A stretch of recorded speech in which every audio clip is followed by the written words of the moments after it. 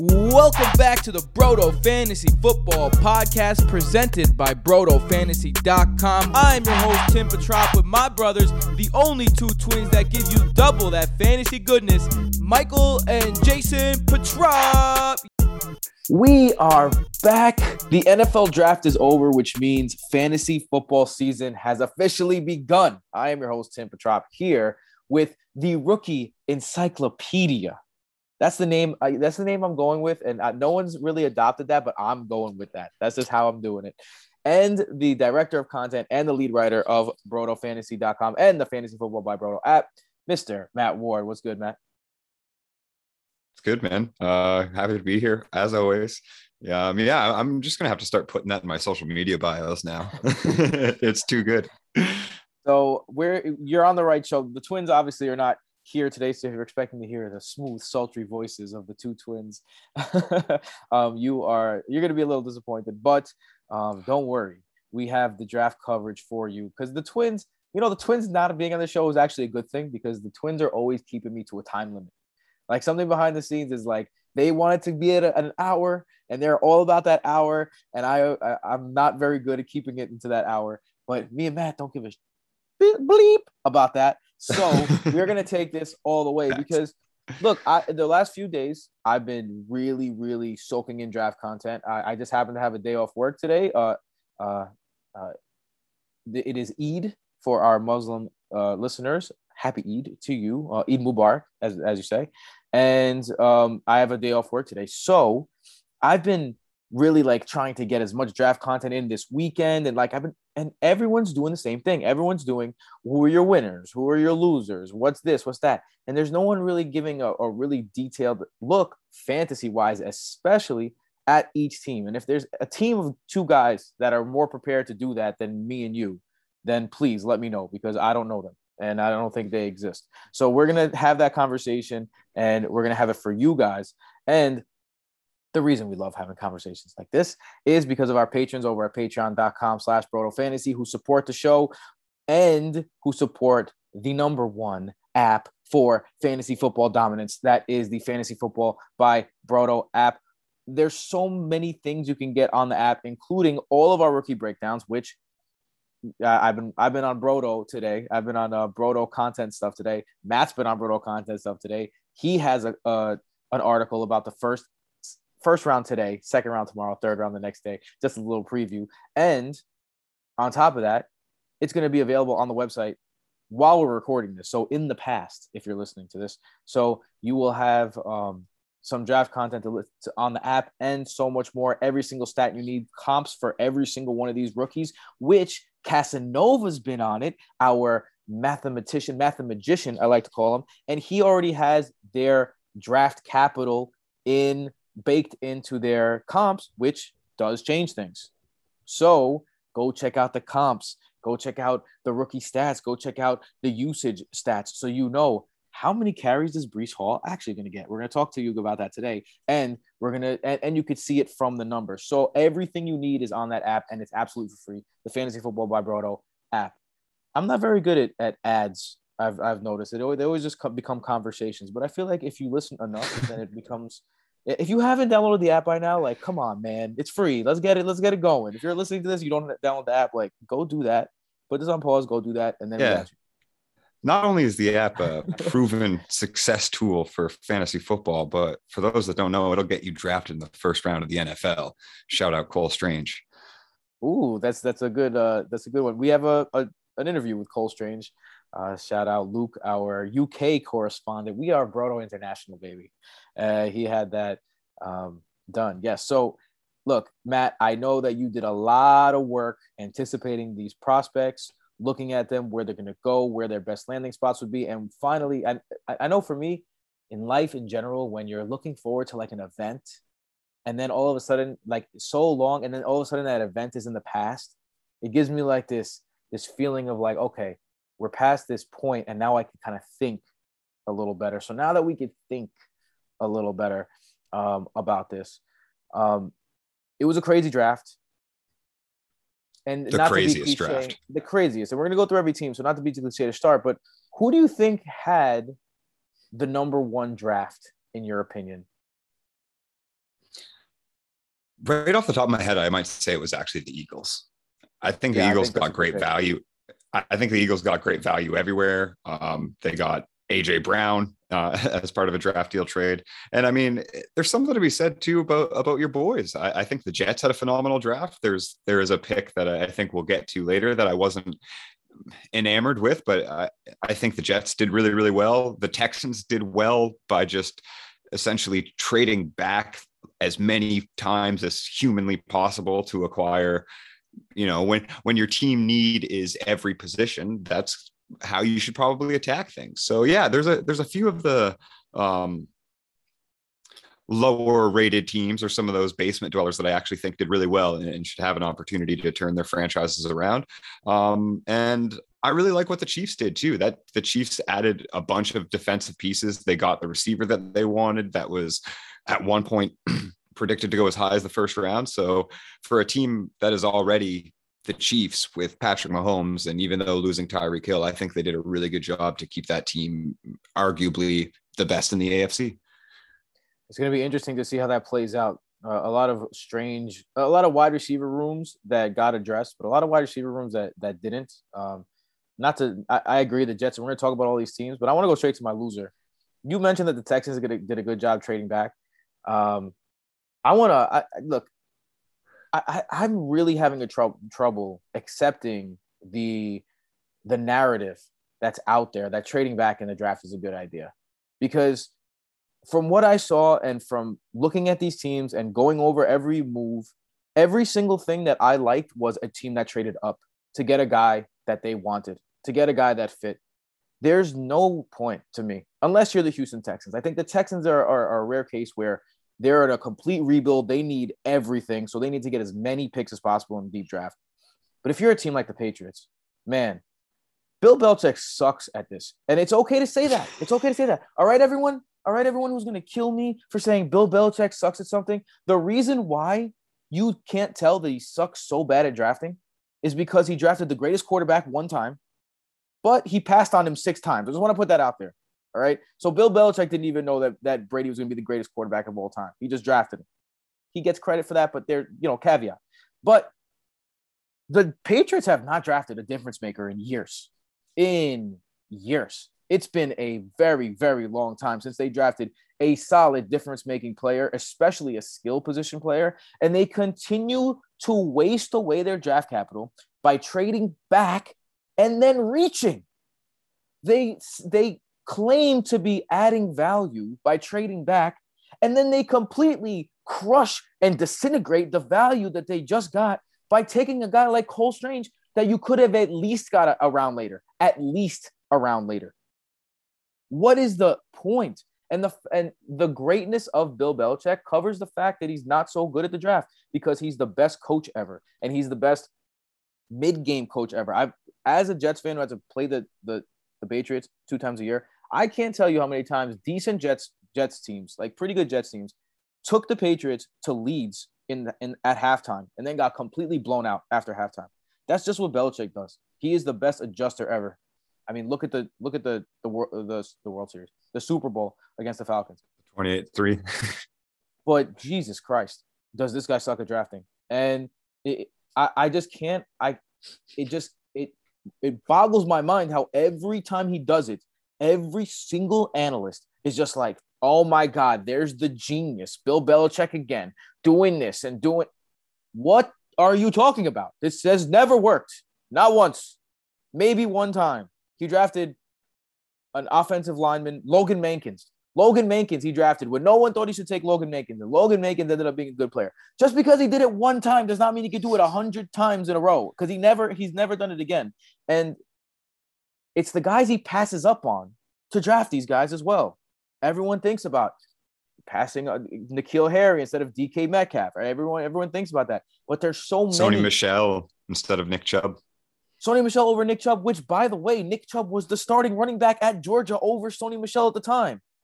Yeah. Sometimes, man, like Bill Belichick, he has a flaw. And that flaw is that he's kind of a dick and he's kind of pompous. And when he thinks he's smarter. He thinks he's smarter than everyone else. And you know what? Smartest guy in the room. 9 times out of 10 he is. But when it comes to the draft, he's got to just kind of like chill out with this shit because he sucks at it. It's just so bad. Bill Belichick, the coach, very good. Bill Belichick, the GM, not so much. Yeah, man. And that whole organization is really weird because like there's like 4 coaches in the entire building. Like it's just these are the New England Belichicks.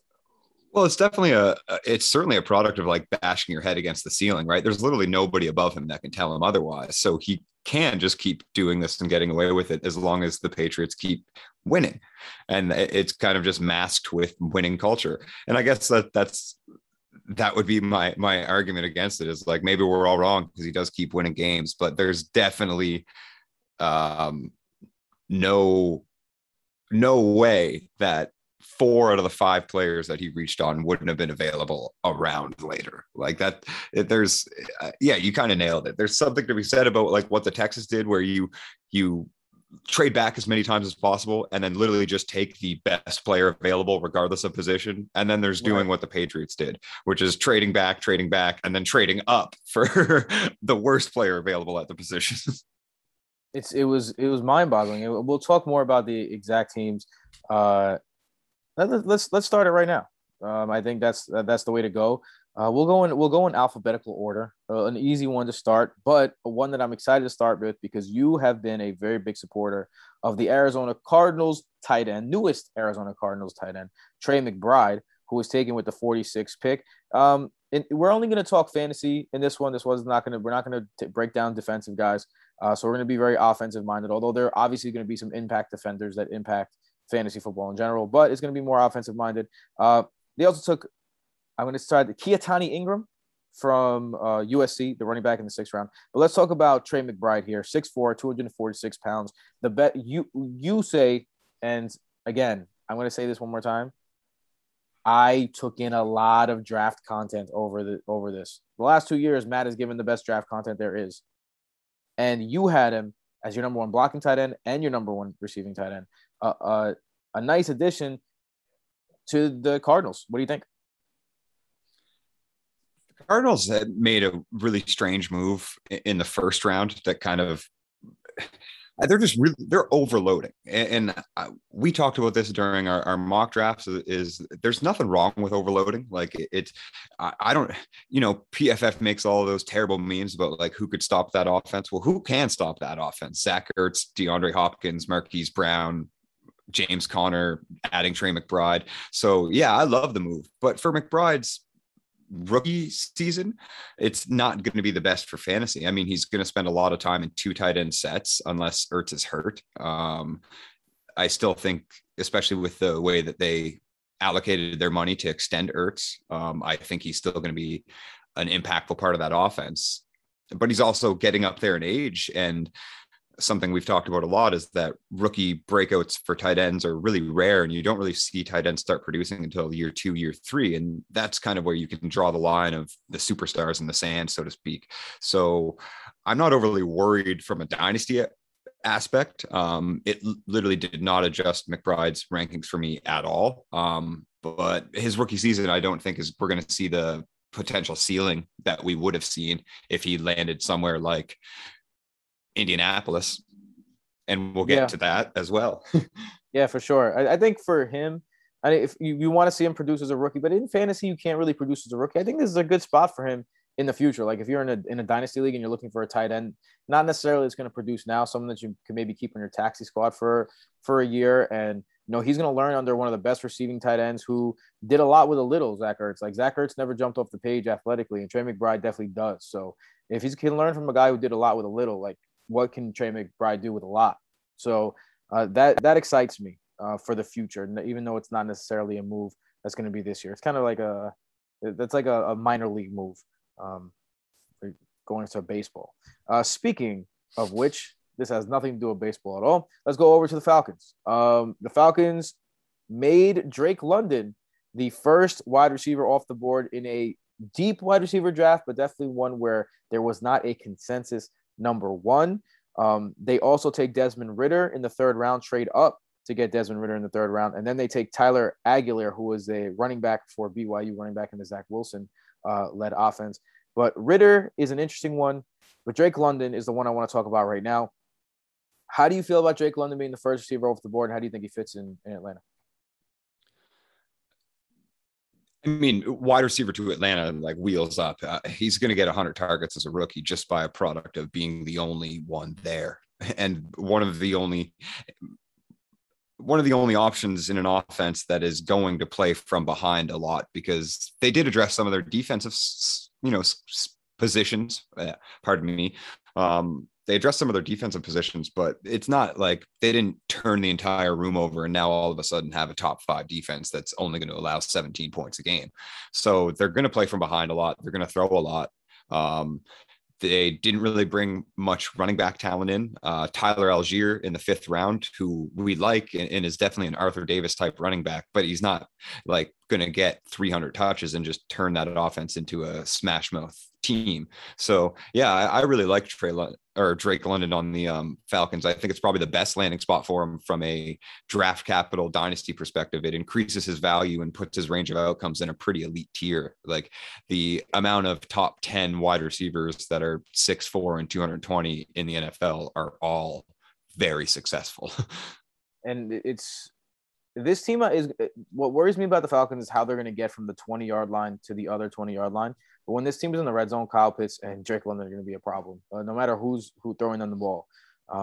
So I agree with you. I think Drake London isn't my favorite because I like rookie wide receivers in a down offense with down quarterback, even when they're the only one, still is not something that I like to reach for in redraft. In a dynasty, completely different case, obviously, because but it's the touchdown upside that really makes me kind of warm up to Drake London and say, hey, even if it doesn't go all the way correctly, even if he does get doubled, even if he can't separate, even if that's not what his game is. His game is go up and get it. And he's got another guy who they're going to have to give attention to. So when you have those two guys together, one of them is going to come down with it. So that really is making my Drake London radar go up as the time goes on.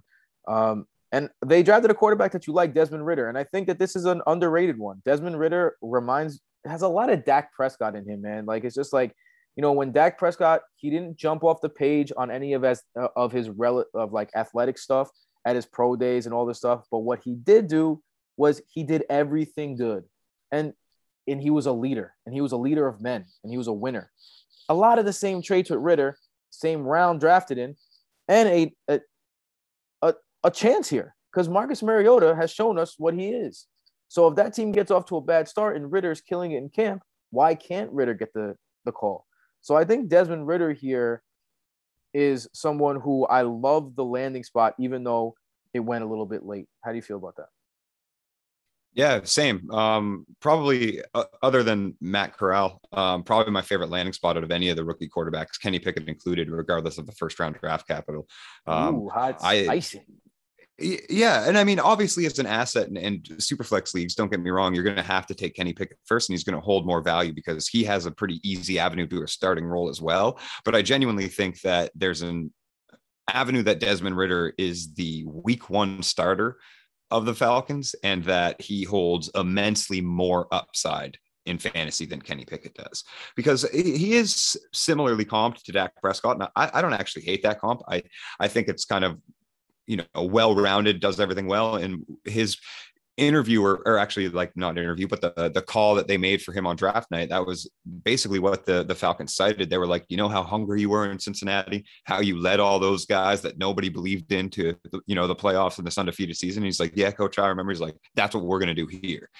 So the Falcons, like, I do think that it's late, and I agree with the grades that they gave these quarterbacks, but I also think that out of the 4 quarterbacks that we were all fawning over leading up to the draft, Ridder has legitimate potential to be the best one out of the group and start first. Like, I mean, other than Pickett, I do think Pickett will be the week 1 starter. Look, they're both going up against number 2 overall former picks, Pickett and Ridder. But I just think that Trubisky is a little better than Mariota. Like, I prefer Trubisky, and I also feel as though, I feel as though that, look, the guy has a little bit more X factor than Pickett to me. I liked him better than Pickett coming out of college. And Me too. I didn't love him. I didn't love any of these quarterbacks, particularly Malik Willis, who ended up falling. But I liked him. And there's something to be said also. Like, I don't remember exactly where I read this, but there should be there is something to be said about the second round is not a place where QBs go ever. I can't remember where I read it, but it was a really good article about how a lot of QBs' value gets underrated because their third round QBs are really second round QBs, the way that second round running backs are really first round running backs. Really first round running backs. Yep. You know what I mean? In that kind of I know thing. The exact thing that you're citing, and I can't remember where that's from either. I know the exact article that you're citing. But I can't remember though. It was something that it seemed like the NFL had agreed upon, that there wasn't a quarterback with a first round grade. And I think the Steelers even agreed upon that as well, but put themselves in a position where Kenny Pickett was going to be the pick. So I actually like that. I actually like that pick for them. But let's go to in that division though. Let's get to the Ravens, who didn't do much in terms of offensive players in the draft, but they did trade away Marquise Brown. So what do you think that means for number one, Mark Andrews, who you traded me in the Dynasty League, and then also Rashad Bateman next season? I mean, they also drafted 3 offensive linemen and 2 other tight ends. So I think the Ravens are going to run the ever living hell out of the ball, to be honest. And trading away Marquise Brown, I think helps Andrews and Bateman's target ceiling for sure. But I also think that last year's passing totals were an anomaly. And I mean, if you go to the Brodo app and check out the usage stats, they kind of were an anomaly. It was the first time in 8 years that the Ravens had switched their preferences. So they ran more than they passed in every other season until last year when Lamar was hurt and significantly. And when Lamar was hurt, and the defense was essentially, 14 out of their 20 core defenders were on COVID or IR for multiple weeks of the season. And so the Ravens were in a position where they were playing from behind a lot, which with a defense like that and the culture that they've built, they don't often do, which allows them to run the ball more. And without Lamar, you're going to pass more because Lamar is a better runner than Tyler Huntley. Even though Tyler Huntley is very athletic, like Lamar will take 17 carries a game where Huntley takes 7. So there's definitely a difference in volume. And I think the Ravens are going to look a lot like they used to look. But with that being said, it's Bateman to the moon for sure. Like, I mean, that he's almost guaranteed 100 to 120 targets. Same with Andrews. I actually think he's the wide receiver 1. I would prefer Andrews over Bateman as the number 1 receiving option. And you should obviously draft that way as well. It changes the entire function of the offense. I think getting rid of Hollywood kind of admits that they're not going to play that dump off game that, and Hollywood had a good depth of target. It's not like he was only a short yardage option, but 132 targets in a single season for, somebody that had never seen that type of volume may have been an outlier. And we're all buying into the fact that Hollywood can definitely support that. But my point being, the Ravens getting rid of them kind of signifies that they are going to go back to a run first look. The Ravens are going to, as long as Lamar Jackson is the quarterback for the Ravens, I feel like the Ravens are going to be this recycling program of wide receivers where you're going to see this a lot, where they're going to draft a wide receiver high to take the place of a wide receiver that's not going to be happy with his place in the offense. I think Rashad Bateman is going to be the next one to flash those signs, and then now it's time for me to move on, and then they'll draft someone else. Like this is going to be a revolving door, because this is just how the offense is. Like Matt was saying, when your tight end is really your wide receiver 1. Let's go over to, man, this is the opposite of the Texans. We're talking about the Texans filling up. The Buffalo Bills, what they did was they were like, fuck these picks. We are going to reach for our guys because we already have a great roster, and we're going to trade up for our guys because we already have a great roster. They traded up for cornerback in the first round, but the guys that people want to talk about here, trading up to get Georgia running back James Cook in the second round, a guy who a lot of people did not expect to go that high. They get there, man. But if you don't remember, in the offseason, they paid J.D. McKissick a hefty amount to come and be the receiving back, but McKissick backed out, went back to the Commanders, and now they are getting James Cook. So they know that there is a need for this role. And last year, their two running backs combined for one of the worst running back combinations in the league on third down. So now you have that third down back, that prototypical pass catching back, and you have Khalil Shakur, who is a slot receiver. You have Jamison Crowder there. So I think Shakur is one of those guys who, is going to be upcycled. But good news, I think, for Gabriel Davis. I know there was a lot of offseason chatter about whether Gabriel Davis is going to be something this season. So how do you feel about James Cook and Khalil Shakur and how he's going to affect the wide receiver room? You made an excellent point with the way that the Bills had already attempted to fill that role out with J.D. McKissic, with an established guy that they know they can plug and play on third down and toss checkdowns to at ease and know that he can tear off big gains. So bringing in a young guy to do that, I think, speaks volumes. Again, Buffalo isn't a team that really uses the running backs in a traditional sense, where they're not pounding the rock 21 times a game with a in between the tackle runner. So for those that kind of are worried about James Cook's role there, that's not the role that he's being asked to do. He's going to be asked to fill a JD McKissic-esque role, an Alvin Kamara light, if you will, where he can play on all three downs so that defenses can't necessarily scheme and know that a Texas route is coming or a screen is coming on third and short. He can play on all three downs and cycle in throughout with Singletary and Moss, who I actually don't think are going to be getting very much playing time now that Cook is there. And yeah, he's not going to get goal line work. He never really did in Georgia. That's what they had Zamir White for, but they also have Josh Allen in Buffalo. You have a 6 foot, goal line back that also has a cannon attached to his arm. So there's going to be maybe some room for touchdowns. People might be upset about his scoring totals as far as his rookie season in fantasy and how many touchdowns he's going to get within the 5-yard line. But I think James Cook's a great PPR asset, and I had him as high as RB4 pre-draft, and I basically stayed in the same spot. I still like Rachaad White more than him, even though he's behind Lenny. But yeah, I think James Cook probably got arguably one of the best landing spots of any of the running backs.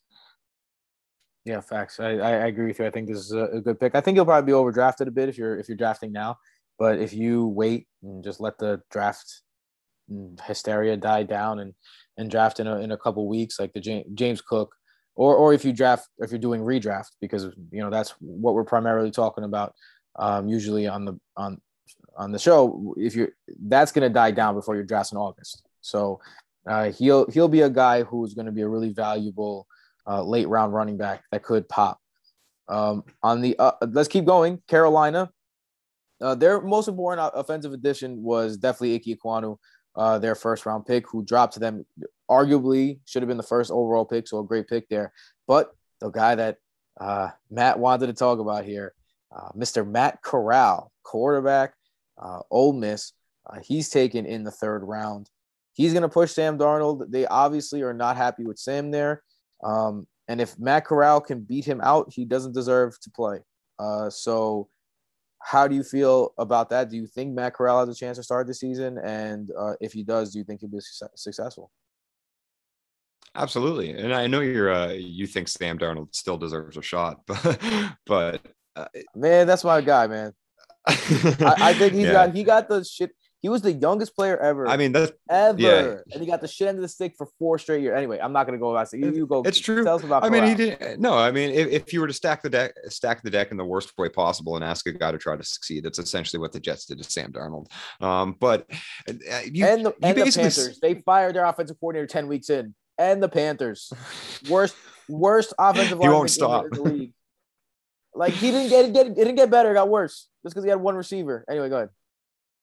Well, and with all of that being said, I think that you kind of nailed it. The bar is basically already set. If the NFL viewed that these quarterbacks aren't first round prospects and now they're putting them behind quarterbacks that as first round prospects couldn't succeed, Sam Darnold, Mariota, Trubisky, right? So all of these kids are now behind first round prospects that weren't able to succeed and were told by the NFL just days ago that you're not a first round player. So the bar is basically set. If Corral can beat out Sam Darnold, he deserves to be there. And that means that not necessarily that he's going to be a high-end fantasy asset right away, but his value will certainly increase. You'll definitely, if you're going to do a draft, say a week before the season starts and you know that Matt Corral is the starting quarterback, he will be going in the first round of Superflex leagues. So, and exactly that, if he can't beat out Sam Darnold, then all of the scouts and all of the NFL was right that these kids are just backups, that every single one of them really are just backups, but we'll see how they produce when they get the opportunity. And there's also something to be said about how a team sets a player up for success. And Corral's not in the best situation for success, but there are some weapons on that offense, and they did improve the offensive line. And the defense is very young and very, very solid. And they also improved that side of the ball as well. So he's not in the worst position. It's just an uphill battle in a really tough division. So if Corral can beat out Sam Darnold and show any signs of success as a rookie, then again, I think it's just proving that we have no idea how to evaluate quarterbacks. Yeah, I think, look, he didn't come from a pro system. And well, luckily he has a college guy calling his plays. Like it doesn't really matter. It's a good spot for him. There's also a very famous Carolina quarterback that won MVP that didn't come from a pro system. That is very true. Yeah. So Carolina has taken RPO QBs and yes, that was the Rivera offense, but Cam played last year for them too. You know, Cam with Cam there. True. I mean, and had quite a few rushing touchdowns as well. So exactly. I mean, Corral can succeed there. And I think he absolutely, as we were saying earlier, has the opportunity to become the week 1 starter. So someone who's definitely going to be the week 1 starter is Justin Fields of the Bears. The only problem is I think that Justin Fields was one of the big losers of this draft. As I think about it more, they did nothing to surround him with any talent. They already had a pretty good secondary, and they added 2 second-round, a cornerback and a safety, which, I can't act like I have studied tapes on this cornerback and this safety, but if they're good players, good for them. But with that being said, I like Berkshire. They take Velus Jones in the 3rd round, who has a very specific skill set. He's a that's a really nice way of putting it, Tim. Yeah, I mean, he's really good at kick returning too, as they say. And then they added a running back in the 6th round. Nothing to be, but they drafted a 26-year-old special teamer, man. That's really, really what they did when they have arguably the weakest wide receiver room in the NFL. Sometimes bad teams just are going to be bad for a long time. Speaking of a team that was bad for a long time, but is not bad anymore, the Bengals did not choose anyone on offense, which is not a surprise. They've been addressing that offense for a few years now, so we don't have to talk about the Bengals at this point. We'll be talking about them a lot. The Browns, on the other hand, take a guy who fell dramatically, David Bell of Purdue. A lot of guys like David Bell. I don't know if you were one of those guys who liked David Bell. I remember you writing about David Bell. I remember you saying like David Bell a lot, actually. So tell me about his fit here. His value in rookie drafts was getting a little ridiculous when, pre-combine, I guess, because once you run a 4.7, things kind of fall off. And again, it's wide receiver. The predictability for success rate in wide receivers is not determined by your athletic scoring. It's one of the least predictive things. So athletic testing doesn't worry me as much when it comes to David Bell. He was athletic enough to dominate at Purdue in 3 consecutive seasons. That tells me that he's a good football player. It tells me that he's athletic enough in whatever sense he uses his athleticism, regardless if it's straight line speed or something that you could find at a combine. He uses his athleticism in a way that he succeeds against good defenders. So I really like David Bell, and I think Cleveland's actually a phenomenal landing spot for him. They have a fake alpha on the outside in Amari Cooper, somebody that's never had over 25% target share. They have Deshaun Watson, who, yes, questionable. We don't know if a suspension is coming or how that's going to play out, especially after the MLB cracked down on the Trevor Bauer situation. It could get a little ugly for Deshaun Watson if the NFL is looking to make an example of something like that. But we also know in the past that they are never concerned about making examples of something like that. So We have Deshaun Watson. We have a wide open wide receiver room.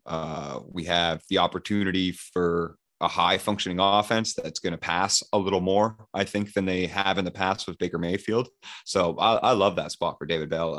He immediately becomes the wide receiver two in that team, in my opinion. I don't think there's anybody, tight ends or, pass catching option even. There's nobody on that team that's going to see more volume on the outside that isn't named Amari Cooper. I agree. They called me crazy for saying Baker might be the starting quarterback for the Browns week 1 this year. But as we creep closer, it's getting more and more realistic. The only thing that would stop it would be Baker's provocative of saying, like, listen, I don't have to play for you. Like, I don't need to play. Though. He does, though. Yeah, and he does. Unless he wants to be Johnny Manziel, he does. The argument could be that his value has been driven down so far by the franchise anyway that it's like, if nobody's even going to offer a 7th round pick for him, and this is hypothetical, I think that absolutely somebody would. But hypothetically, nobody would even offer a draft pick for him. Then what's Baker gaining? And then I guess it's kind of prove that you're worth it. So it's tough. I mean, I do think that he kind of is going to have to play. And if Deshaun obviously isn't available and isn't starting, then Baker's in a position as well where he has to prove to the NFL that he should be there. Yeah, but it's like when two people hate each other, but they got a kid together. It's just like, all right, we got to raise this kid. I guess you just got to fucking deal with it. The kid is Baker Mayfield's next contract. Exactly. They also drafted Jerome Ford and Michael Woods in the 5th and 6th round, a running back and a wide receiver. Unless you got something to say about those guys, let's move on to. I would have liked to have seen Ford go a little higher just for his prospect profile to kind of round out, because he was somebody that I liked. I'm not interested in the other option at all, but yeah, Ford's somebody that I like, but not in that room. I even don't like. I would prefer Dearness Johnson as a pure runner over Ford. Ford doesn't really fit the Kareem Hunt role like that well, so it's kind of interesting to see how he would even excel in that offense, to be honest. It's interesting that they went running back there, considering what kind of running backs they already have on the roster.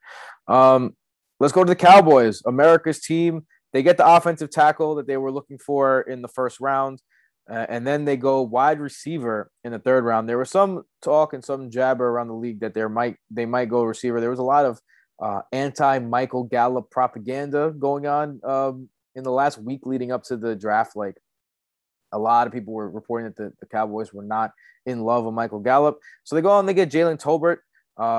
He's a deep threat. He's a guy who's going to stretch the field. So how do you feel about Jalen Tolbert, and what is your – first of all, dynasty response to this is probably a lot better than your immediate response to this. But this is a guy who, if he finds his way onto the field, maybe can make an impact this year.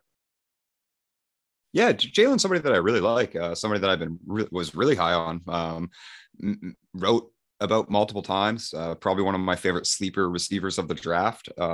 His ADP hasn't overly been affected by his landing spot, which is actually kind of a disappointing thing because of the player that he is. If he had one of those, if he was Green Bay's later round receiver, or if he had landed somewhere like Kansas City, because Sky Moore was in that range as well, I think we would be a lot higher on Tolbert. Crowded wide receiver room doesn't really excite me. I do still think Michael Gallup's really good. But yeah, he's somebody that I really like. His production profile is phenomenal. He isn't a later breakout or a 4-year player rather at a small school, so that it's a very small hit rate for a player like that.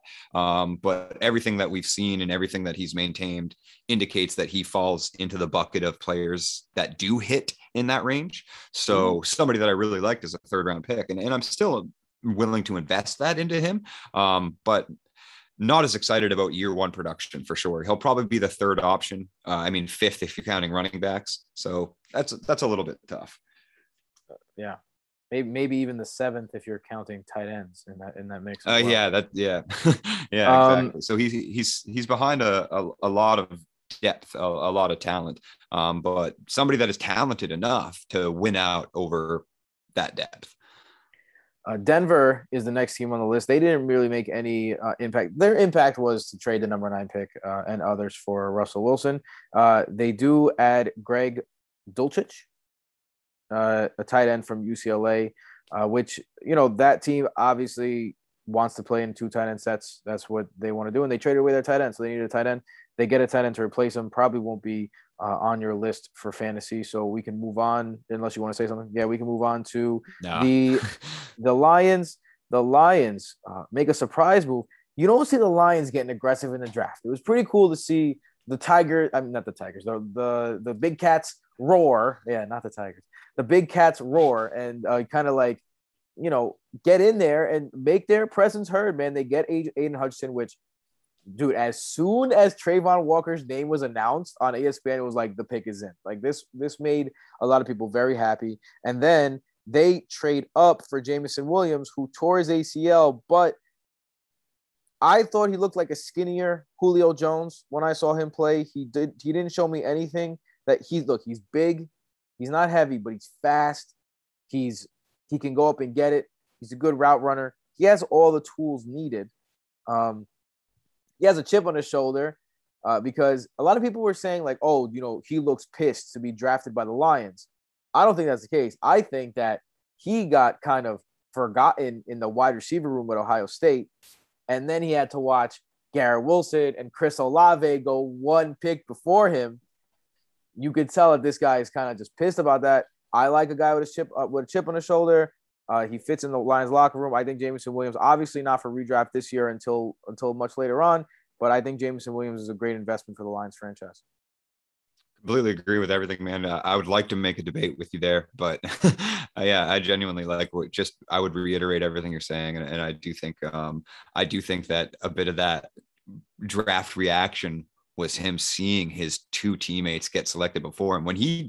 Jameson Williams is the type of guy that he thinks he's the best receiver in the class. He's one, like, it's not something that he thinks, he knows he's the best receiver in the class. He's got that level of confidence and that level of chip on their shoulder. So yeah, I do think, especially kind of seeing the trade, like it went 1, 2, 3, right? They all went back to back to back. So I don't think it has anything to do with the Lions. I think he loves getting that top 10 money and getting a wide receiver room that's essentially wide open on the outside. Like Amon-Ra can maintain in the slot, and I don't really think it hurts his value that much either. It's just going to be a better offense. I agree, exactly. Better offense. I 100%. Yeah. Good fit. Speaking of better offense, in the same division, the Green Bay Packers, I don't know how you could possibly say they're going to be a better offense, but they try their best when after selecting two Georgia, an interior linebacker and an interior defensive tackle, like interior guys from Georgia, very Packers-esque. They trade both of their second-round picks. This one screamed Aaron Rodgers is going to murder us, kind of thing, because in this draft, if you look at the draft capital that was given up to move up in this draft, it was kind of cheap to move up in this draft. It was cheaper than years past. Like when you're talking about the Saints who gave up a future first-round pick to get Marcus Davenport, like I think it was like 10 picks ahead, and then you're talking about this year where there was a lot of trade ups, like even into the first round. Hey, it was a good day for the Jets for the Saints today. But with that being said, they pay the price to get Christian Watson, receiver. Now, Christian Watson was a very polarizing player. He's kind of skinny, kind of lanky, but no doubt about it, athletic. And he really breaks all these athletic scores. And he plays big on the field, but he also has some inconsistencies on the field, which is what bothered me about him. Especially because if you're going to be inconsistent at that level, what you're going to now come to be Aaron Rodgers' number one target on the NFL level very quickly. How do you feel about the landing spot here for Christian Watson, and how do you feel about his value fantasy? The Chiefs and the Packers were the two best landing spots for a wide receiver. So Sky Moore and Watson are going to get immediate bumps. I like Christian Watson as a player. I think it's a great fit, and obviously he's going to see a lot of targets, but I think that you're kind of onto something too. And it's not just the inconsistencies at that level, meaning college, but he played in a really weak conference at a small school program at North Dakota State. So for him to have separation issues at that level is definitely concerning when now you're essentially being asked to be shadowed by the best cornerbacks in the NFL on a week-to-week basis as the alpha receiver. So it's going to be a difficult road to success for him, but obviously Aaron Rodgers as your quarterback puts you in the best possible position to succeed. And if he cannot, then that's going to make that Packers pick look real bad when those trade ups in the first to get those receivers were as cheap as they were. It's a lot of pressure on the kid. You got the right quarterback. It's a lot of pressure. And they had no choice. Like, they traded up for Watson. They had no choice. You said it, man. Is like, that was basically Rodgers being like, you do it now or I'll just retire. Yeah. Or I'll because they passed on and then I'll retire. It's been 20 years since they've drafted a wide receiver in the first round, and they didn't again, or this year marked, the 20th year. And they didn't again. And there was some good receiver depth left on the board. But that's almost a position that I would rather have seen them just trade back and grab Sky Moore and David Bell, or like, you know what I mean? It's like, because just one Christian Watson isn't the answer. You need a Christian Watson and get a David Bell or a Sky Moore. Like, that wide receiver room is pretty broke right now, man. So and you can't really say like, what if the Packers feel like he's going to be a number one receiver? Because if you listen to Aaron Rodgers on the Pat McAfee show, he said what I wanted was to be part of the decision-making process. I am part of the decision-making process. And they told me in advance that they only have 6 guys rated as first-round wide receivers. Boom. He kind of told on them that they don't see Christian Watson as a first-round talent. Exactly. But they still traded 2 picks to get him. And, it's going to be interesting to see how he does in that. Because, look, it won't take a lot for him to burst on the scene and everyone be in love with Christian Watson and everyone do some Christian Watson victory laps. So we're going to have to keep an eye on Christian Watson during these preseason games and during the offseason the mini camps, all that kind of stuff as time goes on. Let's move on to our next team, the Houston Texans, who, like you said, just stacked them picks. One of their better picks, I feel like, was John Mechie, the third out of Alabama. I remember hearing about this guy last year and hearing about his draft prospects, and then he got hurt. But he was killing college football. He's an Alabama receiver, so you don't get recruited to Alabama unless you're a top flight athlete. The draft, there might as well be a draft. If I was in the draft room, I'd be like, when in doubt, Alabama. Alabama. Or this year was when in doubt, Georgia. Yeah, or when in doubt, Georgia defense. It's just like, if there's a type of guy, go and this is a good fit. They have a need there. So how do you feel like he does have a little competition with Nico Collins from last year, who was a good rookie. A lot of people don't give him any credit because he's on the Texans. But Nico Collins was good last year. Brandon Cooks is still in the building. Davis Mills is unproven. So how do you feel about him? I feel really good, actually. I think it's kind of an underrated pick, especially for fantasy purposes. Collins and Cooks will both play on the outside. The Texans don't have a slot receiver. They ran the fewest snaps with the slot receiver on the field out of any team last year. So that was a product of function, a product of necessity, I guess, rather than function. So Mechie is a slot receiver, and he's like a slot receiver extraordinaire. He is, give me the ball 4 yards off the line of scrimmage and I'll take it to the house. So I really like Mechie, and I think could become a good PPR high volume guy. It's going to take a little bit of time because, like you said, there is some competition for targets, not necessarily competition for the role. And Houston they surprised us last year by playing above their potential, but let's be honest, they are still in a position where they're not really competing.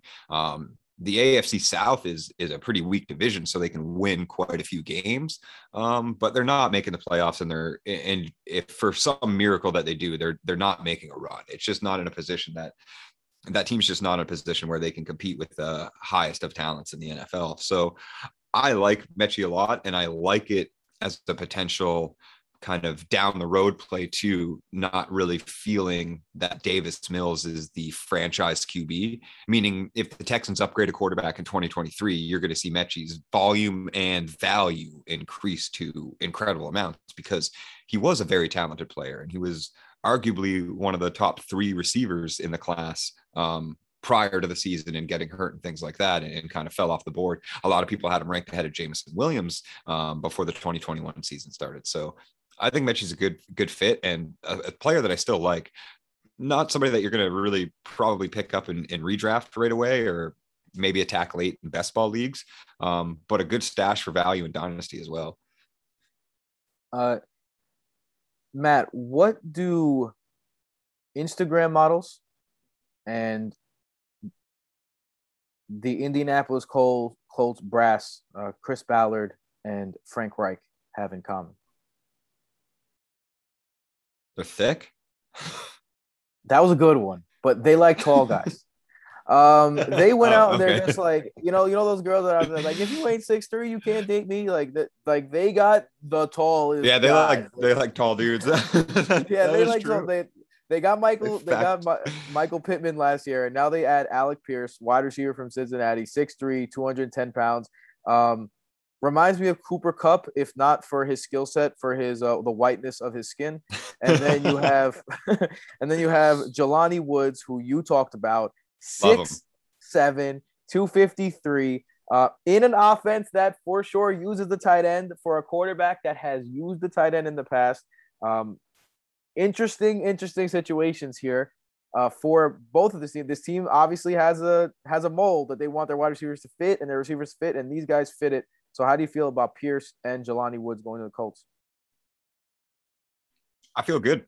Pierce's lazy comp too is like white Julio Jones. So I feel real good about that. He's he's one of those guys that tested way better than you expected by watching his film. But it's one of those things that I talked about with David Bell is if a guy is athletic enough to continuously win, then testing doesn't really matter. But Pierce tested really, really well. And it was kind of the opposite effect where you didn't really expect that to happen.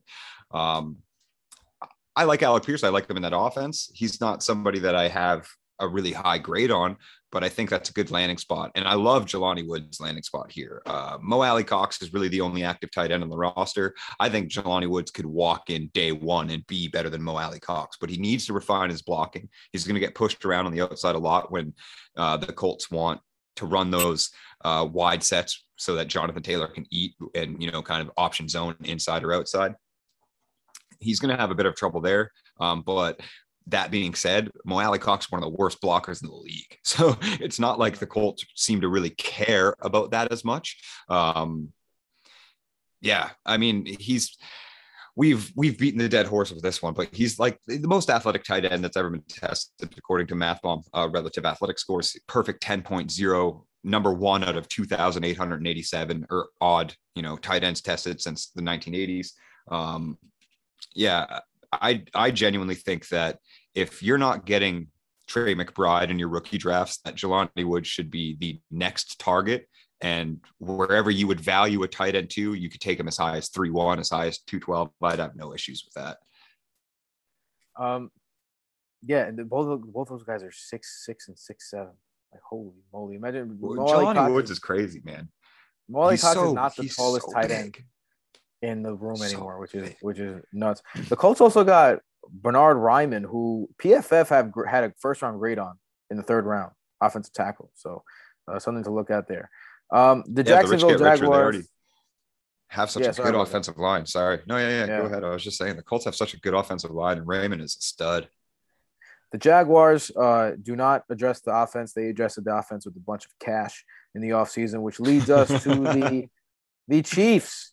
And the Chiefs, the big move, the one move they made on offense besides Isaiah Pacheco, Rutgers running back, shout out the New Jersey product, was Sky Moore, Western Michigan, a guy that I heard you say good things. I heard you say a few bad things about him. He was one of those 5-year guys coming out, 5'10", 195 pounds, definitely profiles as the type of guy who can fit in that offense. Matt, what is your takeaway here? Yeah, he's a G5 guy. He spent 3 years, but actually like one of those years is the COVID year and it doesn't count. So he did spend so technically four. But anyway, he does get the early declare kind of tag because that COVID year isn't counted against guys eligibility. So there's only one other G5 early declare that's ever had NFL success, and it's a pretty high comp. That's Devontae Adams coming out of Fresno State with Derek Carr. So Sky Moore hits all of those insane production thresholds that you need to be like even pay attention to kind of a G5 receiver in those weak conferences. But landing on the Chiefs, I don't think you could think of a better landing spot after losing Tyreek Hill for any receiver of this draft. I also think it's really interesting that the Chiefs had the opportunities to select Sky Moore at 50 and then traded back, and 3 other receivers were selected before that. So I'm not like little things like that kind of make me think like, how confident were they really in making sure they got their guy, quote unquote? Because they traded back and they watched other receivers go off the board with comfort, so there was something to be said about that. I think to a certain extent. But again, like, what can you say, man? You're catching passes for Patrick Mahomes. Like, I don't really care. That's a good spot. He's probably going to have a pretty good rookie season. There's a pretty barren wide receiver room. McCole Hardman being the wide receiver one on the outside. If Juju just continues to if Juju just continues to be in the slot, which I mean, why would they change his role all of a sudden? That's where he's found the most success and a role that they certainly need. So, sure. Yeah. All right. Yeah. I mean, speaking of roles that are certainly in need, going over and we'll talk a lot about Sky Moore in the upcoming weeks and months. Sky Moore will definitely be a topic of conversation in redraft, that's for sure, and in Dynasty. The Chargers, it's funny, like, why sometimes like we make fun of a lot of people who have like incredibly hardcore take lock in at this time of year on Twitter and things like that. And one of the things that people got caught in take lock was Isaiah Spiller, 4th round to the Chargers. Looks like the NFL wasn't as high as Isaiah Spiller, but this is a role that the Chargers have been looking to fill for years now. It seems like, and it's backup running back. Now that ever since Melvin Gordon left town, so Isaiah Spiller is the next guy up. He's a handcuff in this one. He's a good player, but yeah, anything that you want to add about that, or do you think Isaiah Spiller is worth a little conversation here? Disappointing draft capital. I think that's kind of all we can really say. Probably just takes on the Josh Kelly role, if anything, until Eckler's gone. You might see them attack running back again in the next draft when the class is a little thicker. So, yeah, just disappointing landing spot for Spiller. Somebody that the whole community felt good about. We're just concerned about the declining draft stock and where it was going to fall. And it fell to a point that it's definitely a red flag. Yeah. Speaking of declining draft stock that maybe worked out for a player, Kyren Williams, who had the famously worst combine ever in the history of combines, he lands with the LA Rams. So not a bad spot there for him, but definitely not a difference-making spot. Again, we're running through some teams here that spent a lot of their draft capital in the offseason or trading for players. So the Raiders are next. They picked Zamir White, running back from Georgia, in the 4th round. Their running back situation. So that's something that should be monitored, but, not really that closely for now. Also, the Miami Dolphins traded away all their draft capital. They took Eric Ezukanama, Texas Tech wide receiver. You got it. Boom. And then we're moving on to the Minnesota Vikings, who also stayed on the defensive end. So Vikings, you can take a hike as well. And then you got the New England Patriots. Tyquan Thornton out of Baylor, which for me, I'm a Jets fan. So Baylor wide receiver is something that doesn't sit well with me. Baylor wide receiver has been something that has not sit well with the NFL. I can't think of a successful Baylor wide receiver maybe ever. Corey Coleman is like the most successful Baylor wide receiver that I could think of off the top of my head. That's why you have so much trauma. Yeah, Tyquan Thornton out of Baylor. They trade up to get him. He was not considered. This is the second one where it was considered a reach. Yeah, how do you feel about Tyquan Thornton? He 6'2", 181. He's a he ran the fastest 40-yard dash at the combine. So that's his claim to fame. They have guys like this in the room already. What's the guy they just signed? They signed from the 49ers. I can't think of his name for some reason. The burner wide receiver. Why can't I think of his name? Kendrick Bourne? What is wrong with me right now? Kendrick Bourne. Yes. What is wrong with me? Kendrick Bourne kind of fits that mold of Kendrick Bourne. Thank you very much. I mean, what are we doing here? What are we doing? Just for the record, Josh Gordon's from Baylor, so that's literally our ceiling. Fine, Josh Gordon's from Baylor. Josh Gordon, I guess, worked out. Although, yeah, I don't know. He did the worst thing in the world. He smoked some weed. Oh my God! Someone arrest that man. What an animal. So bad. That's just what a honestly, what a peak of a career that we could have had. But no, I mean Tyquan Thornton's fast. Bullshit. Anyway, Tyquan Thornton's fast. They also added the Paul Hornung winner, which is they traded up for another great Belichick move here, trading up for a guy that won an award for specifically being a special teamer. And they call him a defensive back when he declares, but he also played like half of his total snaps on offense. The kid's name's eluding my mind, but yeah, the whole point being is the Patriots just went full blown like Bill Belichick, Chris Collinsworth type of this is a guy like, and that was just their whole draft. So I'm not overly sold on Tyquan Thornton. I don't find him to be an excellent fit for the offense. The role is questionable inside of the offense. Success is questionable. Prospect profile is questionable. So honestly, man, the Patriots kind of just bungled this whole draft. I apologize for all the Bostonians and New Englanders listening to this, but what a terrible process when you have when you've already invested a top 15 pick last year in the guy that, like, for better or worse, this is your franchise QB. So, like, do something with that. Like, you made the playoffs with a rookie quarterback. Do something with that. Take advantage of that contract. No, this is Bill Belichick's team, and I must. Yeah, instead he goes, no. Like, offensive line. No offense to Cole. Like, I mean, Cole Strange is getting. And there's nothing wrong with the Cole Strange pick. You need a guard. Cole Strange is coming off the board and mauling people, but he's not coming off the board in the first round. And there's no disrespect because he knew that as well. He graded himself as a 4th round prospect.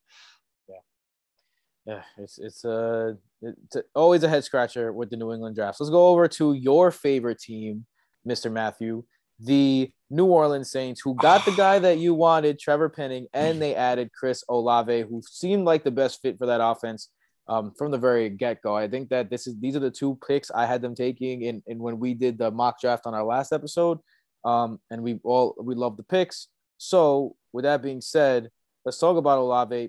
This is a guy who definitely profiles out as someone who could have an immediate impact on this offense. So how do you feel about his impact he's going to have? 100%. Just like we were saying with David Bell in Cleveland, I think Olave immediately steps into that room as the second best wide receiver. And Michael Thomas, we haven't seen him play in nearly 2 years. So for all we know, Olave is the best wide receiver in the room with the declining Michael Thomas and health concerns surrounding him. That offense is going to run the ball. That's why they brought Penning in. He has a perfect run blocker grade of 99.0, according to PFF for his final collegiate season. So New Orleans wants to run the ball. And Dennis Allen being the head coach, they want to slow the clock down. They want to let that defense eat. Today, we just signed Tyrann Mathieu. So, that defense is terrifying, and teams are gonna have to manage clock against the Saints. Basically, keep the offense off the field, or keep the defense off the field, rather. In that sense of try to elongate the game. So yeah, I think it's an excellent landing spot. It's probably the best landing spot for Olave, considering draft capital as well, for the Saints to move up and put his prospect profile now in a top 15 draft capital attached to it makes him for a very, very enticing player. And he is Michael Thomas. Like they're both from Ohio State. They both played the same role at Ohio State in the exact same offensive system, and they are reception machines. Like Olave is a quick off the press separator, but not a huge down the field separator. And that's just exactly like Michael Thomas. He will shred you off the press, and all he needs is half a yard to take a slant 25 yards down the field. So, I mean, I also think he could just as easily supplant Michael Thomas, not in his rookie season, but just as easily supplant the same role that Michael Thomas has had all of these years in the future. I like the move. I think it's a move that needed to be made, and the Saints are going for it. They are making no qualms about it. They are considering themselves a contender this year, and they are acting like it. And they have the defense to do it, especially now that they added Tyrann Mathieu. They have the defense to do it, and now they're trying to get the offense to do it. And Chris Olave obviously has the talent here, so this is a good pick for me. I don't mind them moving up. They already made their move. They actually moved up twice technically for Olave. They already made their move back into the. They already made their move back into this is what they wanted, and they ensured that they got it. And if you're going to give up a first-round pick next year to get the two guys you want, go get the two guys you want, and that's exactly what they did. So shout out to the Saints for being aggressive. And again, that's my philosophy. I'm one of these GMs. I would be one of these GMs that would be like, hey, I'm going to fucking trade to get the guy that I want. I'm going to trade all these picks. And another GM that does that is Joe Douglas. Another what it looks like Grand Slam home run draft for Joe Douglas. His first draft wasn't the best, although there was upside to it. He did find a starting quarterback in the 5th round and a starting safety in the 4th round. And, Mekhi Becton could be good, maybe, if he doesn't eat himself out of the league. But the last 2 drafts seem like home runs. In this draft, wide receiver Garrett Wilson and running back Breece Hall, who we as a company had ranked as the number 1 wide receiver and the number 1 running back in the NFL. Their 3rd round pick, it was the tight end from Ohio State. His name eluding me at the moment. There you go, Jeremy Ruckert, who had one of the coolest videos of getting drafted ever. His dad was just so excited. He grew up in Long Island, New York. He grew up a Jet fan. His dad was over the moon for that one. This makes a lot of sense to me because so first of all, let's talk about Breece Hall. They trade up for Breece Hall. And I think this is going to be an extremely important trade up for them because you're going to see a lot of transition for the Jets to become a run first offense, right? They went out and they got Laken Tomlinson. They had George Fant had a good season last year. Mekhi Becton coming back, Elijah Vera Tucker. They built that offensive line, although I would have liked to see them continue to build it, but they built that offensive line in order to fit the scheme that they want to play. And they keep adding players that fit their scheme. And they're going to hand the ball to Bryce Hall 20 times a game. That's what they're going to do. And they're going to pass it or throw it to him 20 times a game. That doesn't mean Michael Carter also won't touch it. If I had to guess on it, I would say it's going to be kind of like an old school rotation where it's not going to be like Michael Carter's a 3rd down back because Breece Hall is an all-around back. It's going to be for every 3 drives, 2 of them Breece Hall is going to be on the field and 1 of them Michael Carter is going to be on the field. Kind of like the way that no one really likes to acknowledge the fact that that's what NFL teams do. Breece Hall is going to be a guy who gets work, and he's going to be getting work in an offense that's going to hand him the ball. Garrett Wilson is going to be in a situation where Elijah Moore is already there, Corey Davis is already there. Yes, he's going to be the number 1 he's per better se. Than both of them. but that's what I mean. He's better than both those guys.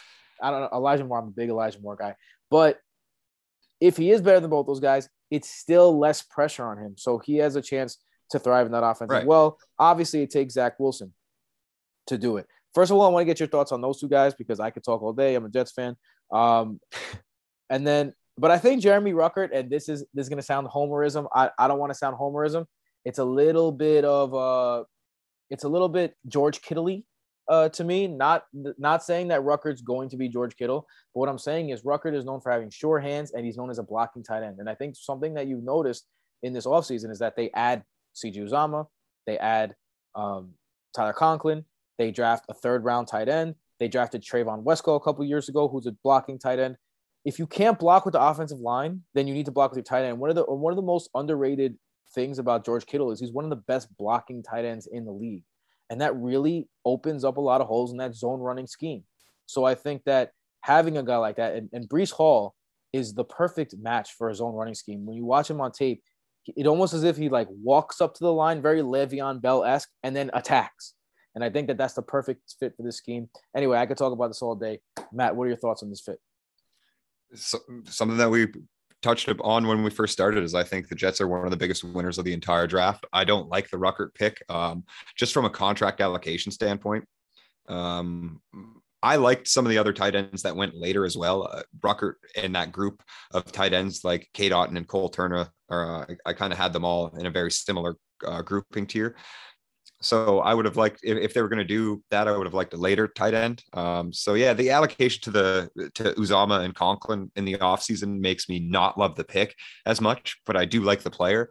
It's just something that I wish, they maybe would have done something else with that particular pick, because that's still a really good value round. And we saw a lot of good defensive players, a lot of good offensive linemen too. And you were talking about building beast units, and they missed out on that Evan Neal potential pick.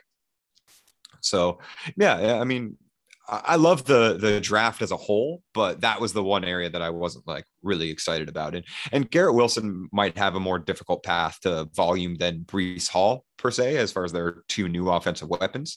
But if, the exact opposite of what they did with Sam Darnold essentially is what they're doing with Zach Wilson. They're giving Zach Wilson the best options available to succeed. And even if he isn't the second best quarterback of the 2021 class where he was drafted, he's going to look like a serviceable option and a good pick, because that offense is going to function at a very high level. Let's keep it in New York. I feel like the Giants had a great draft. I fell in love with Kayvon Thibodeaux. I've got to say, it started with you, and then I heard the man speak. And then I just think that Kayvon Thibodeaux is going to be a star. I think that the Giants got themselves who should have been the first pick overall. I know you feel the same way. Yep. Evan Neal is another great pick. But then they go and they get Wan'Dale Robinson. And when that's something that's going to be fantasy relevant. So let's talk about Wan'Dale here. Although I know if you want to talk about KT a little bit, you go ahead and talk about KT a little bit if you want to too. But Wan'Dale Robinson, he kind of, I don't know, he's a a Kentucky guy that is good with the ball in his hands. Played some running back, 5'8", 178 pounds. This is a guy that obviously they feel fits a scheme. I don't know if I would have made this pick here. How do you feel about it? The NFL draft lied about his height again too. They used his Kentucky height at 5'10" and 180 or whatever, when that's not what he measured at the combine. So I thought that was hilarious on the broadcast. Yeah.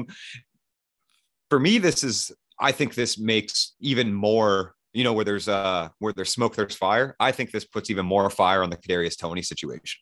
I think they're very similar players as far as their roles in the NFL. Wan'Dale more of a gadget guy, where Toney can kind of beat a little bit downfield, but that's not where they used Toney at all. All of his success that we saw as his rookie season, when we were talking about his yards per route run and his efficiency metrics, came when they were using him on screens, on really short slants, and on jet sweeps. So I think this spells bad news for Toney, and Robinson can fit into that offense and function. There's not many receivers that are going to come for a 130, 25% plus target share. So if he can perform well in OTAs, offseason, preseason, I think he could be the number one, number two wide receiver. If Toney isn't around, Shepard still has his issues. Golladay essentially should be the wide receiver one, but again, to be determined. So yeah, it's a decent fit, but it's not something that I'm overly excited about. I haven't seen enough success from that offense in general to think that Wan'Dale Robinson is just going to step in and produce as a rookie. Yeah, I agreed there. Let's stay in the Philadelphia. I mean, in the NFC East, and go to Philadelphia. Does not stay in Philadelphia. They didn't do anything in the draft to address their offense, but they did the most important thing in the draft to address their offense, and that is acquiring AJ Brown for a first and third round pick. I didn't know this at the time. Like when I wrote an article for Brodo for my rapid reactions, AJ Brown was one of my big losers in this game. Because just to make a long story short, Ryan Tannehill is a much more efficient passer than Jalen Hurts is. With that being said, AJ Brown does make you a little more efficient having a guy like AJ Brown out there. And what I didn't know is apparently Jalen Hurts and AJ Brown are like friends, like real friends. Oh, Not they're just besties. like, yeah, like AJ Brown was at Jalen Hurts' daughter's birthday party a week ago. No, yeah, like that's how they're good of, yeah. yeah. No, So I was gonna say now they're on I the was gonna same literally team. cite the exact same thing. It's like Yeah, they're they're on the really good same friends. thing, and they're on the same page, on the same team. Right now I think this is still a downgrade for AJ Brown, but I'm growing more and more kind of accepting of AJ Brown might have to be a person that I draft to my teams this year. How are you feeling about AJ Brown going into the season? A bit of a value decline. Both are incredibly low volume passing offenses. So it's not based on a volume thing. It's just based on exactly what you cited. It's an efficiency thing. AJ Brown was also the only receiver to command targets in that Titans offense from Tannehill. All of the other receivers kind of just split target shares week to week, where Brown maintained consistent alpha production. That might not happen in Philadelphia. I like Devontae Smith a lot. They're going to run the ball a lot. When Hurts can't find AJ deep, he's going to take off running. So from a volume and a efficiency perspective, it definitely hurts his value a little bit, but he's also still AJ Brown, and he is a much different option and a much different role than Devontae Smith. So it hurts both of them, in my opinion. It's not a good fantasy thing. It's definitely a more of a real life win than it is a fantasy win. This one's definitely a fantasy L. Yeah, and speaking of the Eagles like draft process and in the way they went about things with the defense that fell to them and getting to Kobe Dean and things of that nature, like the Eagles overall, the trade with the Saints, acquiring a 2023 first for Chris Olave essentially, and also getting AJ Brown from that first, like Eagles were the biggest winner of the draft in my opinion. Moving on to staying in the same state, the Pittsburgh Steelers. Look, I don't want to hate on the Kenny Pickett draft pick here. I'll do it for you. It makes a lot of sense. It makes a lot of sense. They went to Pitt, but you're talking about. I'm gonna let you do that. And even the video they have here, like dude's wearing a glove, man. Like come on now. Like this is what two glove Teddy over. Anyway, look, I don't even think Kenny Pickett has the best shot to start week one of any quarterback in this draft. I think that Desmond Ridder and Matt Corral have better odds to. If I was betting, I would bet that those guys start before Kenny Pickett. I don't think that Kenny Pickett could just come in and beat out Mitch Trubisky. I don't think that. Obviously I'm higher on Trubisky than some people are, but I think Trubisky got the shit under the stick too. We saw a Matt Nagy offense fail with Trubisky, fail with Dalton, fail with Fields, fail with Glennon, fail with Foles. Like at a certain point, like none of those guys are superstars, but at a certain point, how much can you put on the guy if the offense fails with everyone?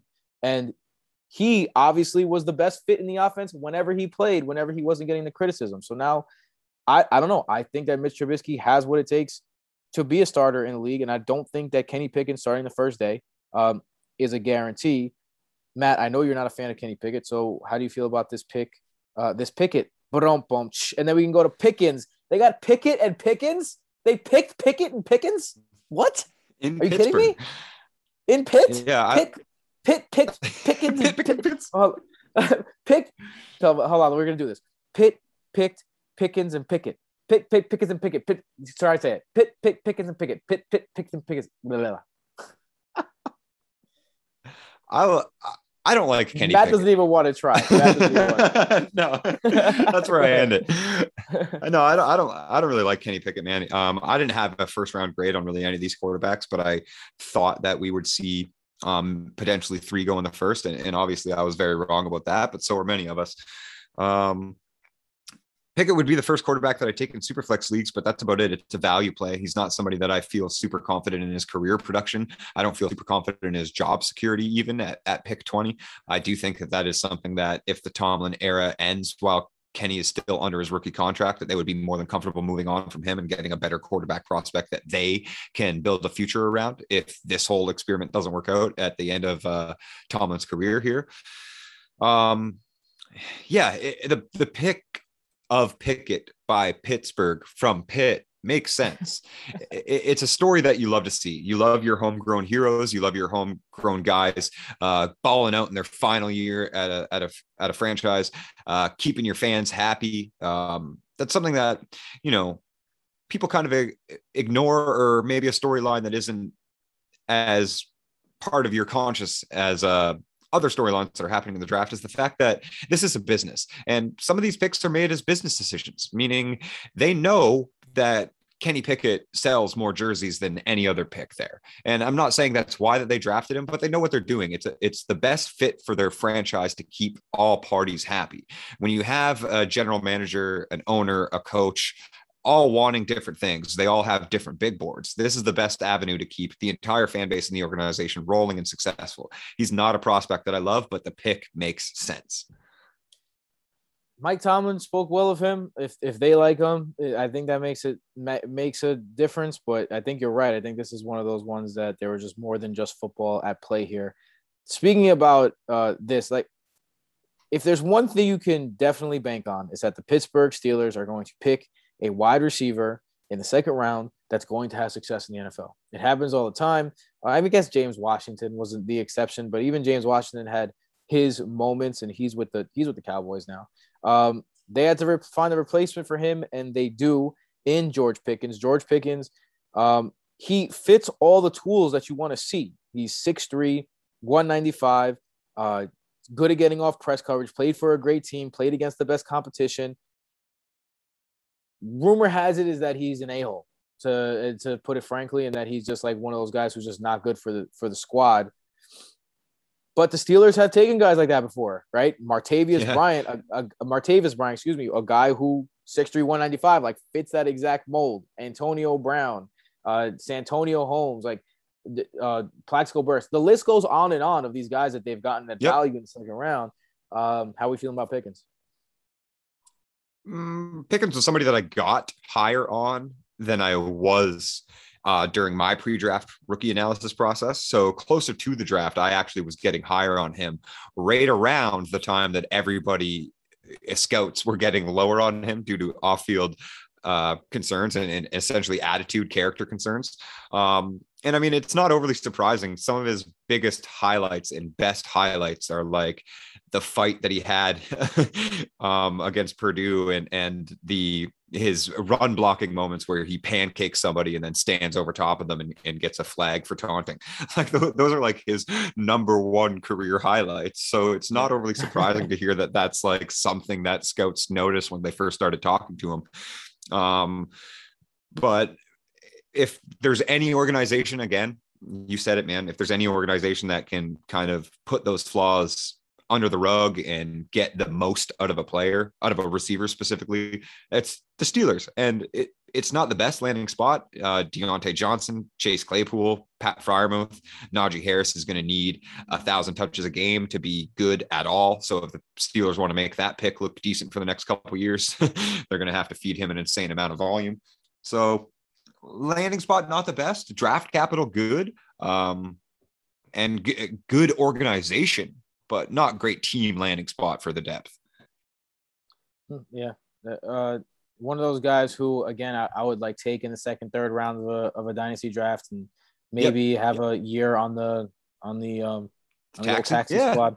Yeah. Yeah. I like from there. I like kind of abusing that taxi squad with high-end players that especially if you're in a progressive struggle. There's so many strategies to dynasty league, but that's definitely one to help extend a progressive struggle, is getting good assets and keeping them on the taxi. And even if they are a first round pick, if you aren't looking to win or aren't needing to play them right away, you keep and wait for that breakout. And when that value increases, or they are a week-to-week starter that you can plug and play, that's when you take them off taxi or go for a trade. But I have no problem with flexing those or extending my taxi abilities with putting good players there. Hop in the taxi. Yeah. We're getting in. We're getting in the taxi with George Pickens. They also drafted Calvin Austin, a wide receiver out of Memphis, who was a walk-on, former running back. On a completely separate note, I think that you could pull off Calvin Austin. Like if you told me your name was Calvin Austin, I would believe you. For whatever that's worth. That's so random. Seattle. Let's talk about Seattle because they add the big boy Charles Cross, but they also add that they go all Seattle on us.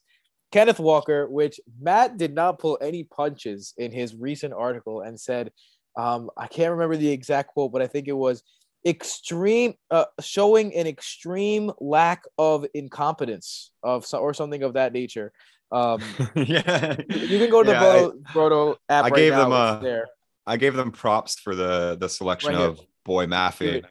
Here it is. I'm sorry. Unfortunately, the Seahawks followed that with a blunderous display of incompetence by drafting Kenneth Walker III soon after. So look, we were all excited about Kenny Walker, and it looks like his value is going to be down here.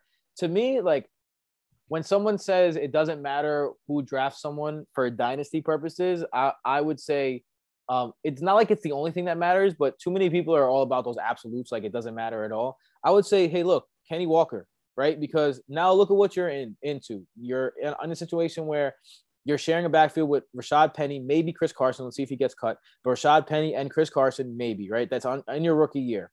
Then going into your second year, unless Drew Lock takes some sort of step that no one's expecting, which could happen, but is inside the realm of possibilities, but unlikely, then you're looking at a player who is on a team with a rookie quarterback and a team that, if they're picking a rookie quarterback, probably has a brand new head coach. So you have a brand new system, a brand new head coach, a brand new quarterback in year two. You can't expect him to be anything until year three. And that's even if he has a chance, because we've seen so many guys just kind of fizzle out because they don't even get a chance.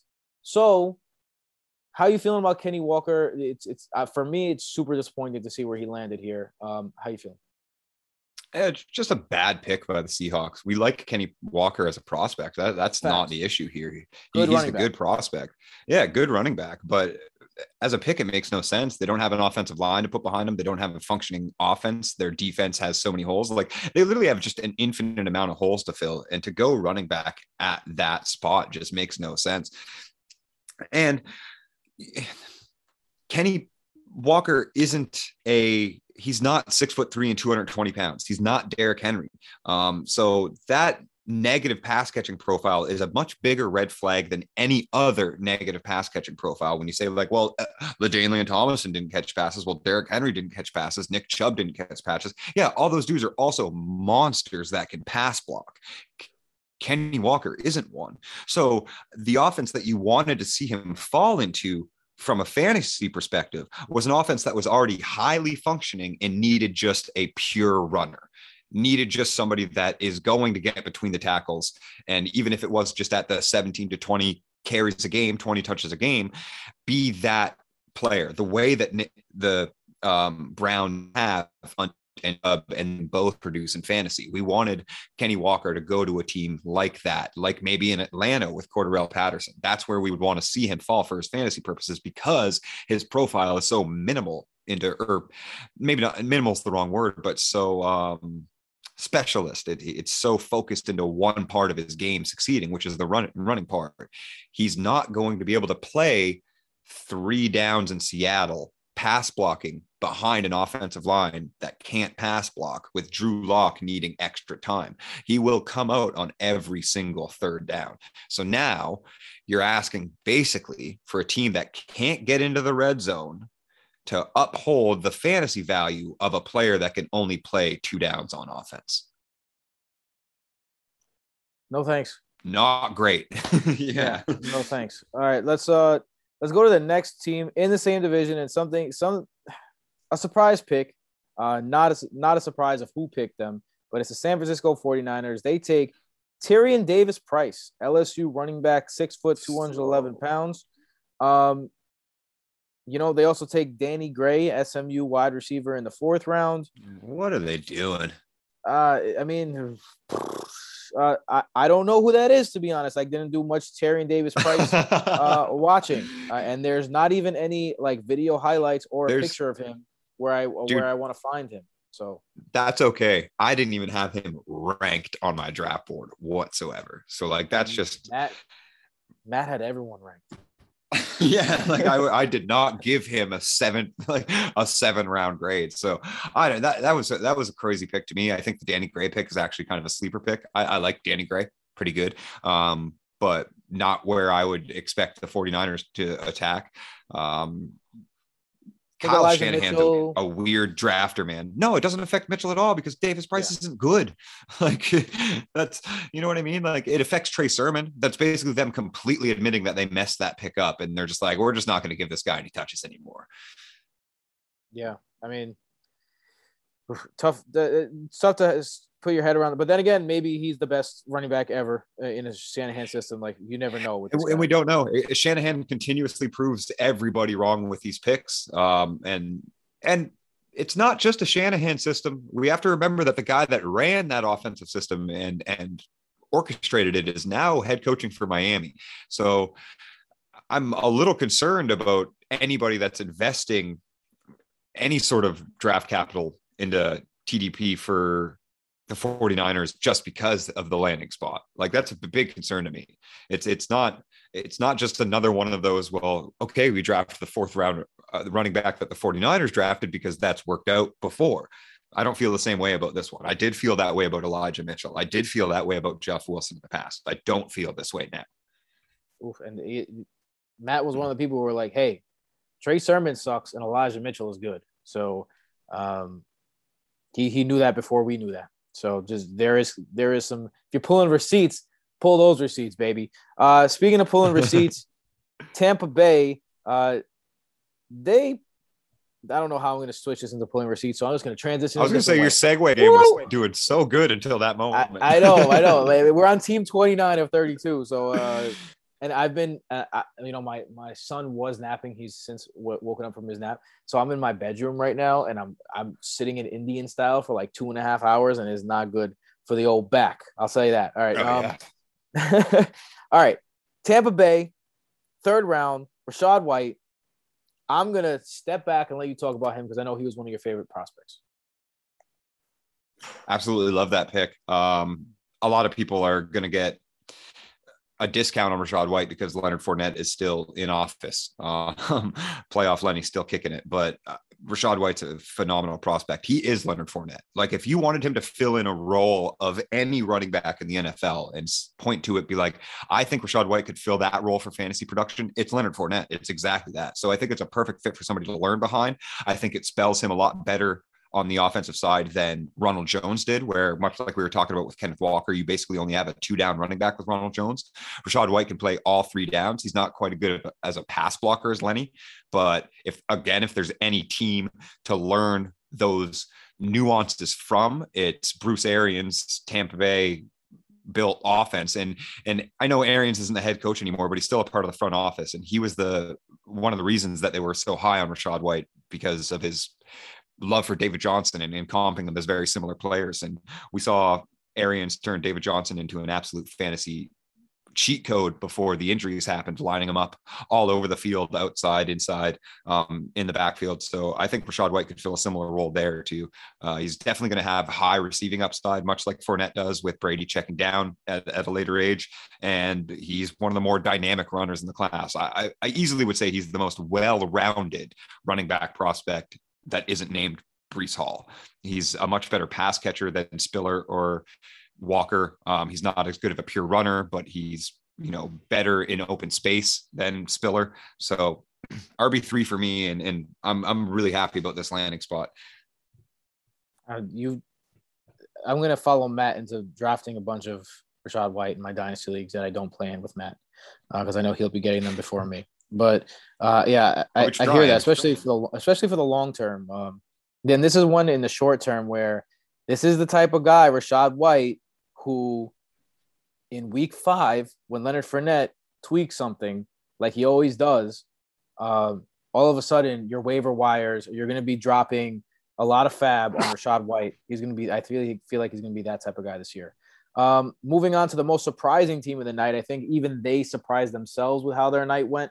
The Tennessee Titans, obviously the big trade of A.J. Brown, and they replaced A.J. Brown with a guy who kind of played a similar role in college, kind of looks like him. A lot of people comp him to A.J. Brown. That's Treylon Burks, wide receiver out of Arkansas, 6'2", 225. A lot of people talk about Burks is a yards after the catch guy. And that's what kind of A.J. Brown was in college as well. They also take quarterback Malik Willis, who dropped to the 22nd pick in the third round after being like legitimately talked about as the second pick in the entire draft overall.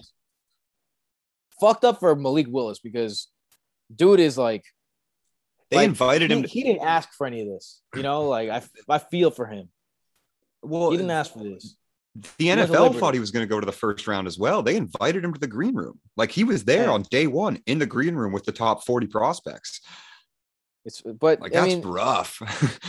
It ends up sometimes, as my mom always liked to say, God works in mysterious ways. And like, sometimes like, hey, he goes to a spot where he wasn't going to be successful if he played. Like one of the things that stood out to me in that, I think it was Greg Rosenthal from the NFL Network pointed out. Oh no, it was Chris Sims pointed out. It was that Malik Willis never put together the game, right? He never completely dominated an afternoon or a night as the quarterback at Liberty. He put together insane flashes and incredible drives and incredible plays.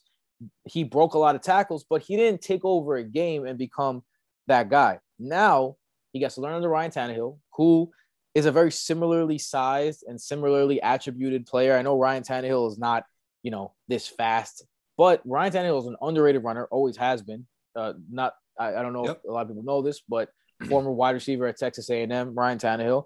And then obviously Treylon Burks is the guy that he could be throwing to. So the question, Treylon Burks, how do you feel about him this year? How do you feel about him going forward? Was this a good move for Tennessee? I'm gonna let you talk, and then I have a little bit of a contrarian take on this one. So go ahead, Matt. Probably increases Burks' value when it was already at wide receiver 3 value. You might see people want to take him over Garrett Wilson, being the standalone wide receiver in that room. Malik Willis, in my opinion, always had to sit a year. So him going to Detroit probably would have been a bad scenario where he would be forced into a starting role and not be able to succeed, much like you said. So I do like that spot for him to be able to learn behind somebody that is getting up in age, that is ending out a contract. So I think it's a good landing spot for Malik, to be honest. I think wherever he can go that he doesn't have to start his first year and actually has a potential to be a starter in the future, that is his best landing spot. So Tennessee fits that mold. That's good for him. The A.J. Brown trade is a money thing for them. They were just the offer that they had put on the table for A.J. Brown was essentially a spit in the face after seeing the way that money was allocated to wide receivers this offseason. I think they offered him $17 million a year.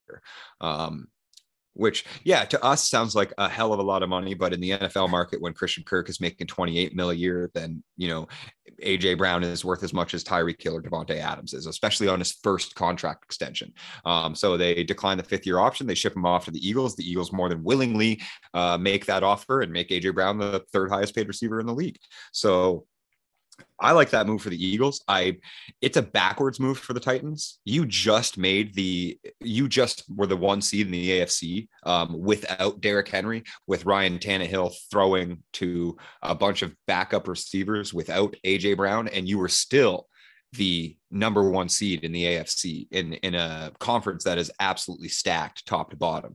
So for them to not increase on that firing power and that potential to take a step back and now want to develop a receiver that could be A.J. Brown, but you already had A.J. Brown, that's Burks' ceiling. His absolute ceiling is A.J. Brown, and he's probably N'Keal Harry.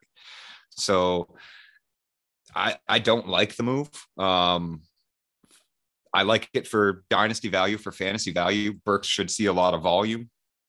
It murders Malik Willis's fantasy value year 1.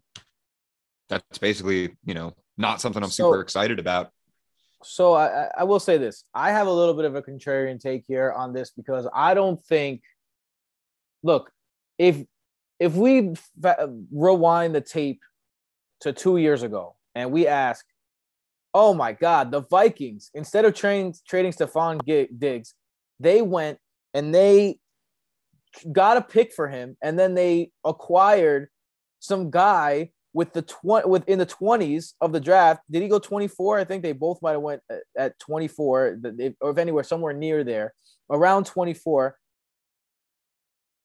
Do you think the Vikings are regretting that right now? Of course not, because they got it right. They could have drafted Jalen Reagor. Here's the thing, though. A.J. Brown is a beast, and we all know this. But at the same time, the guy's never had more than 70 receptions in a season. He's never had more than 1,075 yards in a season. In terms of raw numbers, these are not irreplaceable numbers, right? You're not wrong. In terms of impact on the field, in terms of leadership and all that stuff, A.J. Brown seems to be a remarkable young man. It doesn't, it's not that hard to replace those numbers, particularly if you got a guy like Treylon Burks who kind of fits the mold. I think the Ryan Tannehill hate needs to fucking stop. All right. Yes, he had a bad playoff game. I admit it. But the dude has been one of the best quarterbacks in the NFL since he took over as a starter for the Titans. He's been one of the most efficient in the NFL since he took over. Like you said, last year, Derrick Henry got hurt after 8 games, and that team was still the number 1 seed in the AFC. Still, look, I know they had a bad playoff game, and they exited early, but they still got there. They still made it there in a stacked AFC. So I don't hate it because they are paying Ryan Tannehill, and I don't hate it. They took in Robert Woods' contract, but it's all obviously dependent on can Treylon Burks have the value that A.J. Brown had, because just like the Vikings when they took Justin Jefferson, no one's saying that was a bad trade. Everyone's saying that was a win-win because the Bills could afford it and the Vikings couldn't. And that's what it is here. The Titans just can't afford it. They have $5 million left in cap space. Shout out to Matt Ward. I read that in his article today. They have $5 million left in cap space, and they just did not have the room to restructure. If they wanted to stay in that spot, they needed to move on and they needed to replace him. They got a 3rd-round pick out of it on top of the fact that they replaced him directly with a cheaper option. To me, it's not the worst thing in the world. I know you lose a guy that's a face of the franchise, but I don't hate it. I think that it's an okay move now, and it has the possibilities to be a home run move, in my opinion. And with that being said, let's go to the last team, the Commanders. They take Jahan Dotson, which is an interesting one to me because you mentioned that it's not always about production on the field. Sometimes it's about business. And Terry McLaurin is one of those guys his deal is coming up. They're going to have to pay him big time wide receiver money this time next year. And are they positioning themselves for life without Terry is what you're questioning. In the meantime, you have Terry, you have Dotson, you have Wentz. How does this look for Washington in your opinion? Nailed it on the head, in my opinion. I think this is a move that positions himself to get rid of or to not pick up Terry McLaurin's 5th-year option, to not extend him and allow him to walk.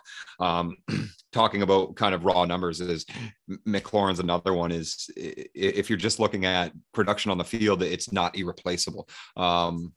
So Dotson is somebody that I was very high on, and I don't love the landing spot per se. I mean, I do think Wentz will hinder his year 1 production from the ceiling that we potentially could have seen.